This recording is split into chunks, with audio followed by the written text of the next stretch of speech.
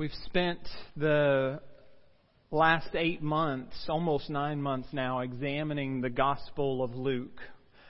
And my goal in that has been to keep holding out Jesus for us to behold.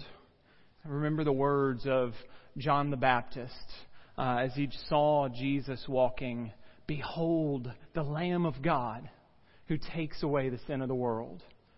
Right? Look at Him. Fix your eyes on Him. Behold Him. And so as we see again, week in and week out, who our Savior is, my hope is that we would be in awe of Him. So much so that we are changed. Our affections changed. Our desires changed because of the Savior that we have. And as I was preparing, I was reminded of the first chapter of the Jesus Storybook Bible, which parents and grandparents, if you don't have it, you need it. Sally Lloyd-Jones in the Jesus Storybook Bible starts out and she says this: "The Bible is most of all a story. It's an adventure story about a young hero who comes from a far country to win back his lost treasure. It's a love story about a brave prince who leaves his palace, his throne, everything to rescue the ones he loves. It's like the most wonderful of fairy tales has come true in real life." And that's what I was thinking about as I was preparing another sermon for us to look at Jesus, and just thinking about those words is we have been given the most precious and beautiful Savior.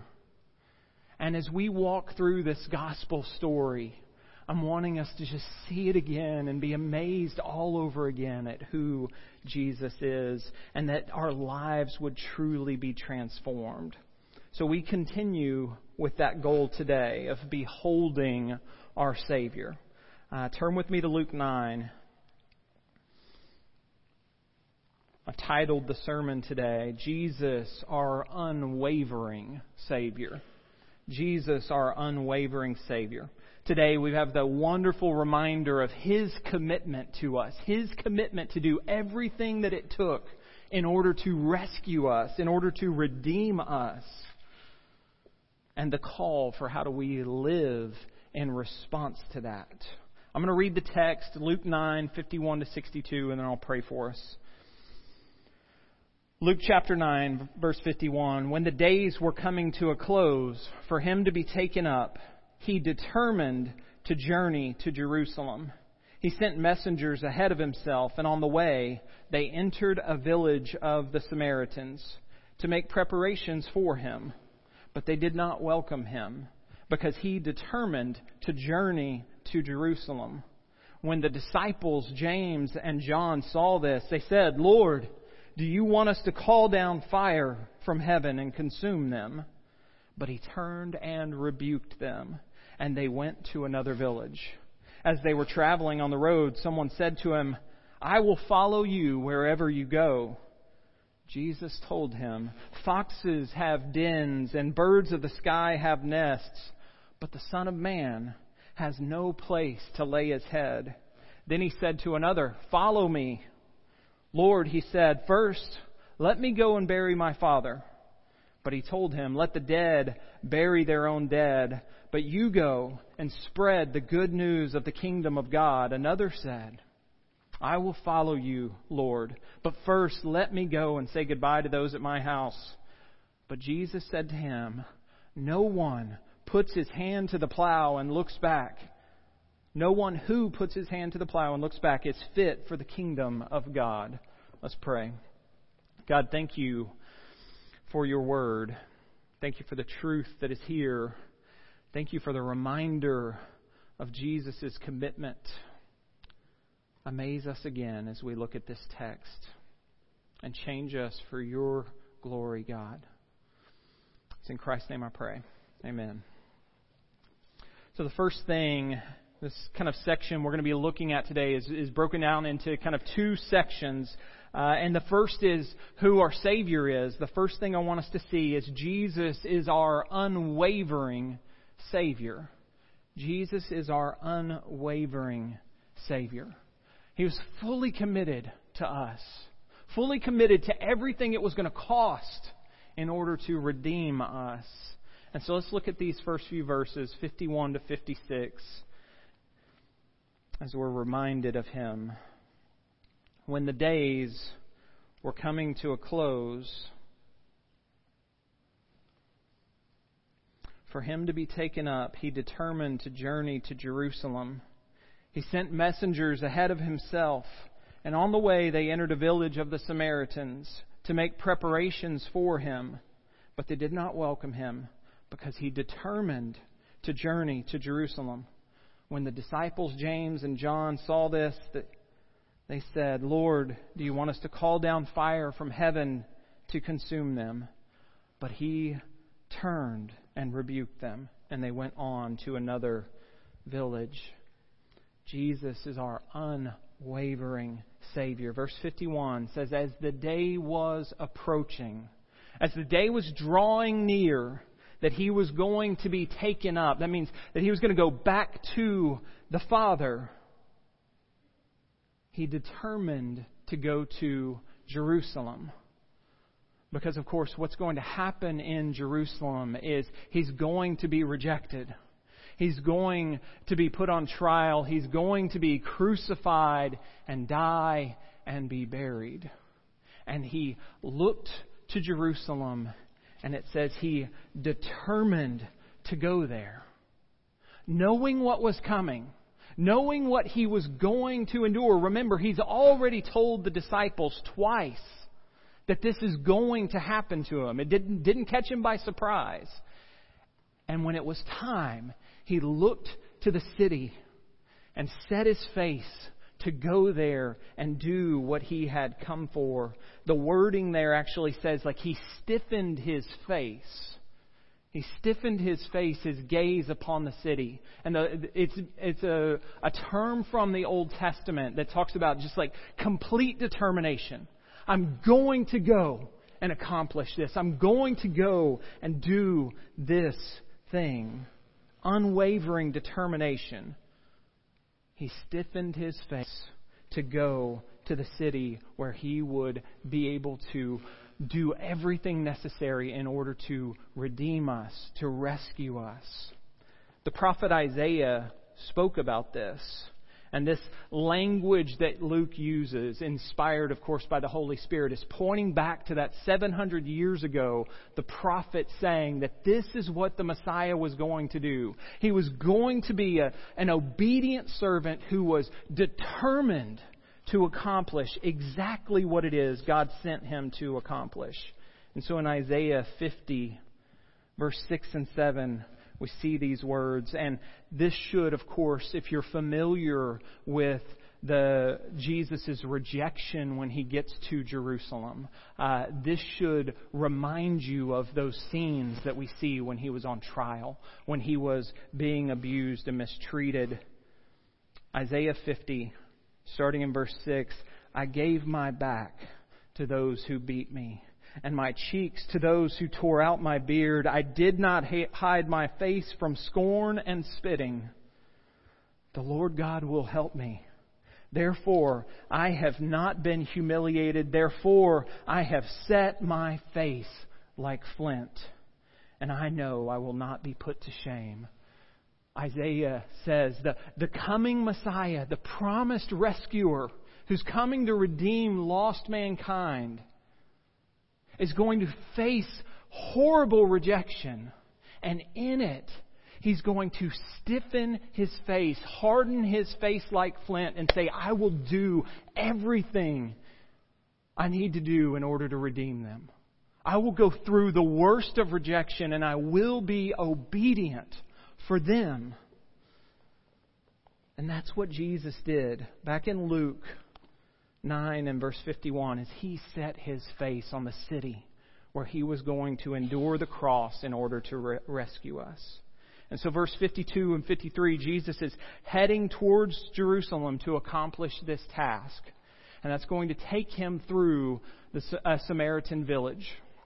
Now, the Samaritans and the Jews had lots of issues between them, lots of hatred between them that had gone back for centuries.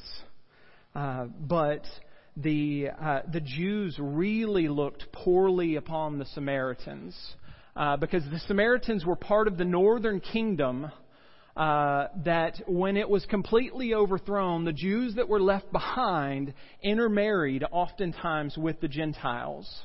And so there was this ethnic difference between the Jews in Judah and in the northern kingdom that became Samaria. And then on top of that, they had distorted worship practices that were a deviation from what Scripture had taught the Jews. And so the Jews despised the Samaritans. But Jesus came. Remember, Luke's reminding us, He didn't just come for the Jews. He came as the Savior of the world. And so He wants to go into this Samaritan village and minister to them just like He has been doing in other villages. However, the town rejects Him. The town, He sends in messengers to prepare for His arrival, and the town says, we don't want Him to come. We don't want this rabbi, this Jewish teacher who's headed on to Jerusalem to come here. We don't want to hear anything from Him. See, the Samaritans were basically just returning the favor that they had received from the Jews. The same treatment that they had often seen, the same scorn and mistreatment. I said, we don't want Him here. He's not welcome to come here. John and James, quick to defend their Savior. God, Jesus, we can call down fire. We can put an end to this right now. Just say the word. Do you want us to call down fire from heaven and consume them for their rejection of you? That's how we're tempted to respond oftentimes. Quick for judgment of others. And they say, Jesus, just say the word. We can wipe them off the map for this. Now, this was not an unprecedented idea. There's an Old Testament story that's connected to Samaria. Elijah, the prophet Elijah, finds out that one of the wicked kings, Ahaziah, has fallen and hurt himself. And his response was to send messengers out in Samaria to inquire of a false god and ask, am I going to recover from this? And Elijah hears about this and he meets those messengers and tells them, don't go. Tell the king this. Is there not a God in Israel? That you would send messengers out to a false god. Don't go to them. Go back to him and say these words and say, because you would not turn to your God, you will not recover from your injury. You will die. And so they go back, and Ahaziah says, what happened? Why have you come back so quickly? I sent you out to inquire of Beelzebub. And they said, we met him, and he did this to us. You're not going to recover. You should have inquired of the true God of Israel. And he knew exactly who it was. He said, it's Elijah. And he sends up a commander with 50 troops up to Elijah's and to bring him down because he's so angry at the prophet. And when they get there, the prophet is sitting inside and they call out and they say, Elijah, man of God, come out. And his response was, if I'm a man of God, may fire come down from heaven and consume you and your 50. And it does. And another group of 50 go up and do the same thing. And he says the same thing. And fire from heaven comes down. God sent down fire to consume them, to confirm that he truly was God's servant. and that the king really was wrong in inquiring of a false god. So this idea from James and John of calling for judgment was not something they just came up with on their own. They know the stories. And they say, Jesus, they've rejected you. Just tell us and we'll call down fire. We'll wipe them out. They should have never done this. And of course, they shouldn't have rejected him. But now wasn't the time for judgment. Jesus wasn't there for judgment. He was on a rescue mission. He was determined to head to Jerusalem and do what was necessary to save His own. And so Jesus turns to James and John, the guys who are nicknamed the Sons of Thunder because of this, and He rebukes them. No, we're not going to wipe them off the map for this. That's not what I'm here for right now. And judgment will come. Scripture's clear about that. But it wasn't time at this moment. It was time for Jesus to accomplish what He had come for, which was dying for our sins.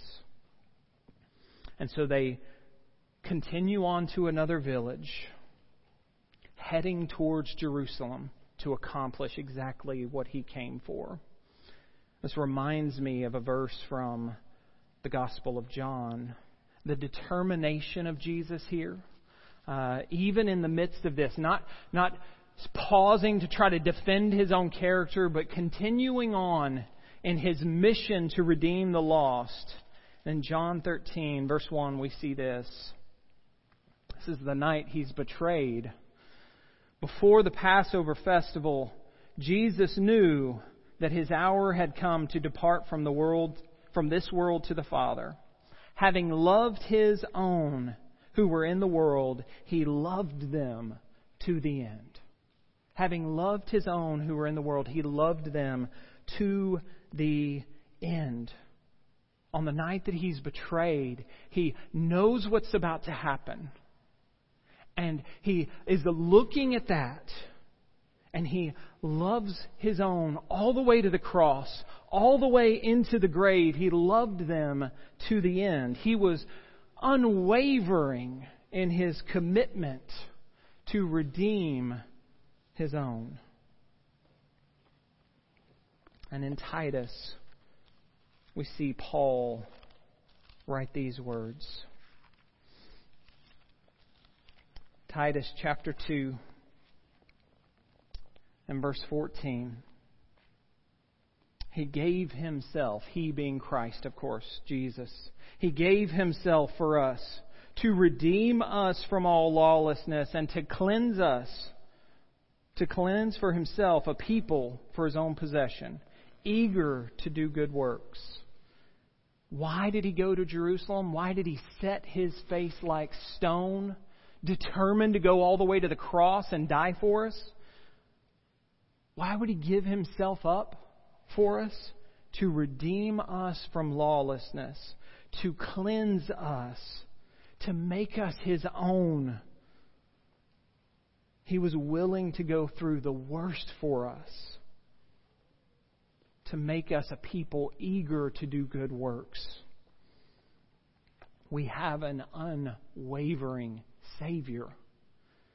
He looked towards Jerusalem, knowing what was going to come, knowing what would happen to Him there, and He set His face on the city, determined to rescue you, determined to rescue me. He wouldn't let anything get in the way of that.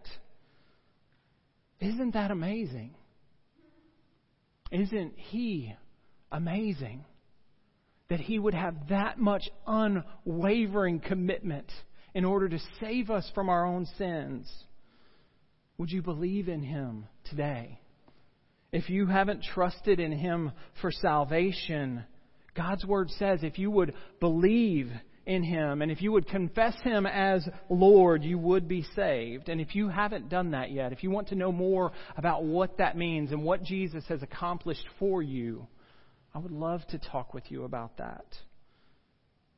He was unwavering in His commitment to you and to me. What a magnificent Savior we have. And so, church, let's continue to be amazed by Him. As we behold the Savior that we've been given, let's be amazed. Now, the gospel turns to the appropriate response.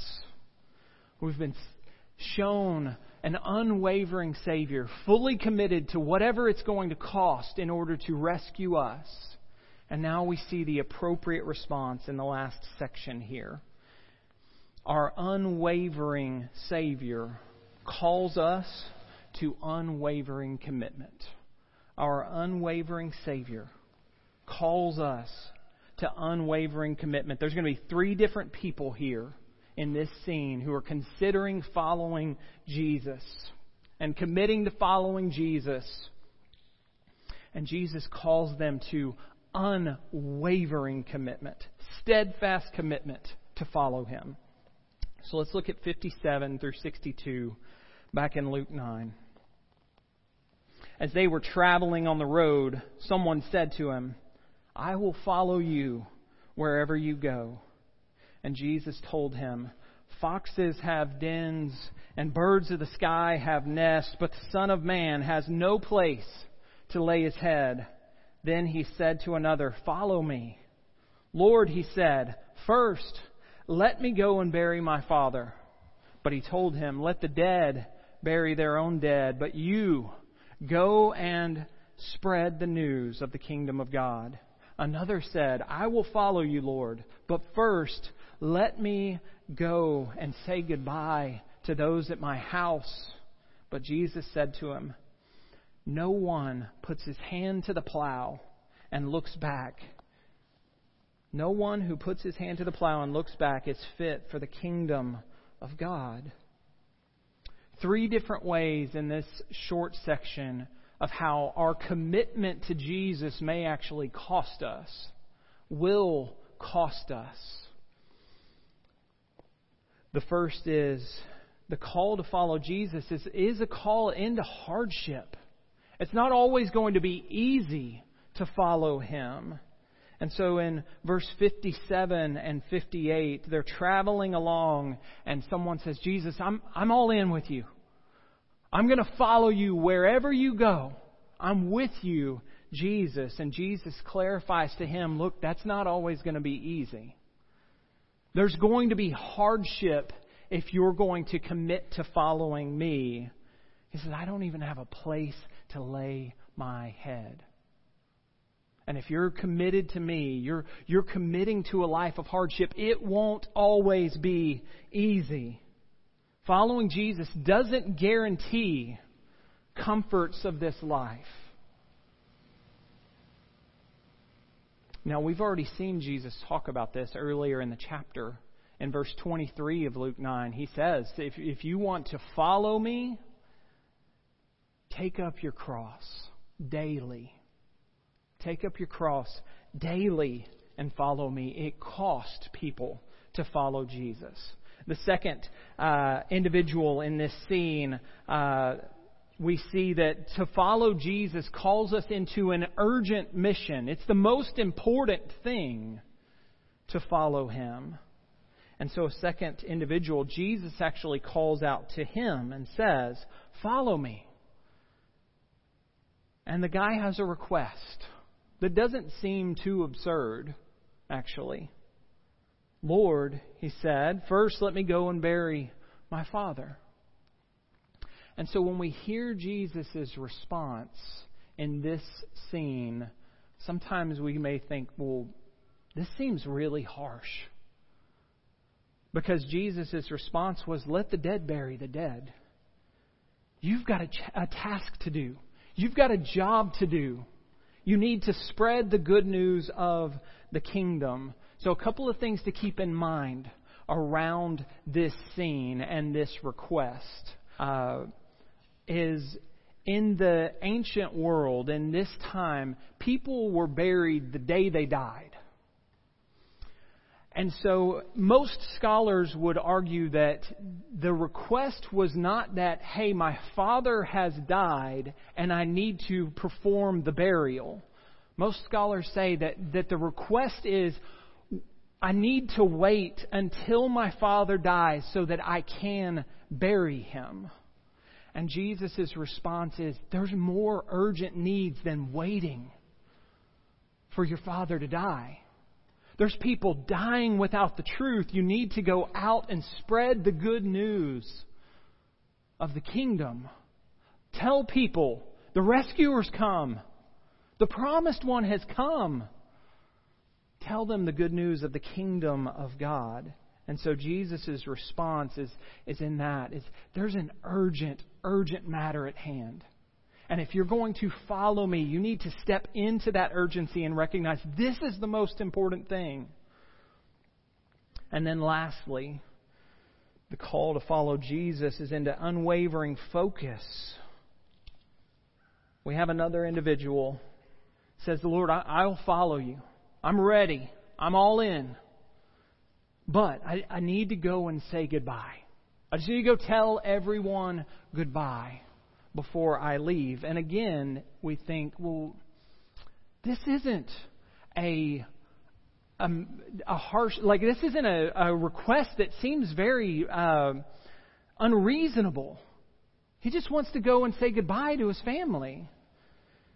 And Jesus says, look, no one who puts his hand to the plow and looks back is fit for the kingdom of God. And so here Jesus is calling for focus on the task at hand. And so he uses this farming analogy, or his farming image, not an analogy, but a farming image that says, look, if you're plowing in a field, you've got a task to do. You don't spend your time looking back. If you spend your time looking back, you're going to be way off track. It's not going to be a success. And so he's addressing the issue of an individual who says they're committed, but keeps wanting to look back at the past. I'm ready, but give me just a little more time to go and say goodbye. And he says, people that keep looking back at the past, they're not truly fit for the kingdom of God. And that seems terribly harsh. R. Kent Hughes, in his commentary, who was very helpful, and this is where I got the wording of that he's calling us into hardship, he's calling us into urgent mission, he's calling us into unwavering focus. R. Kent Hughes says, those who pine after what they've left behind, who are always remembering the comforts of home and hearth, who dream about how life might have been had they not stepped onto the road with Jesus, who keep looking into the rearview mirror, they will not do well on Jesus' road. And why, we ask? Because that's not real commitment to Him. Paul lived with this kind of commitment. We saw him speak about that in Philippians 3 and verse 13. Brothers and sisters, I do not consider myself to have taken hold of it, but one thing I do, forgetting what is behind and reaching forward to what is ahead. Forgetting the past, letting all that go, and just straining towards the goal that I have in Christ Jesus. Fully committed. Now, if we're honest, every one of us, if we take an honest look at ourselves, the reality is we'll have to admit that there are areas in our life, that we do not have this kind of commitment. We are at times half-hearted in following Jesus. And that is something to be aware of. And that's something to fight against, but it's also something that should drive us to keep looking at Jesus. He was fully committed to us, to a bunch of sinners, to a bunch of people who at best on some days are half-hearted towards Him. And He looked at us. And He said, I will do everything it takes in order to rescue them. I will go to the city and I will die for them, for you and for me. And so as we hear this call and we feel the weight of, maybe in some sense I don't deserve it, we have the reminder of our Savior who looked at us and said, I love them this much. Even when they falter, even when they aren't fully committed to me, I'm going to do everything that's necessary to rescue them. He looked forward to the cross and said, I'll do it. And he set his face like stone on it. Nothing getting in the way of rescuing us. So since that's true, church, we can ask God. God, show me the ways that I'm not fully committed to Jesus. Show me the ways that I'm really half-hearted, or some days maybe even quarter-hearted. Show me the days that I'm not all in. And we can confess those, and we can commit again. Hey, because of Jesus, I can do this. Because of Jesus, I can commit myself again. Because He's worth it. We can commit to follow Him no matter the cost, because He truly is. So how do we do it? We keep staring at our Savior, amazed at His commitment to us. And then we say, Holy Spirit, change me. Give me this kind of heart. I can't do it on my own. Make me into the man you want me to be. Make me into the woman that you want me to be. We can pray that prayer because Jesus set His face on the cross and endured it in order to rescue us. Would you join me in that this week? Remember my goal. I want us to keep beholding Jesus. I want us to keep being amazed by our Savior. And today we saw a Savior with unwavering commitment to us, committed to doing what it cost in order to redeem us. And if you want to know more about trusting in Him for your salvation, please see me after the service. If you want to schedule a time to talk with me, you can fill out one of the yellow response cards on the seats around you and drop it in the offering box at the back, and I'll contact you to set up a time to talk. And church, let's commit ourselves again to the unwavering Savior that we've been given.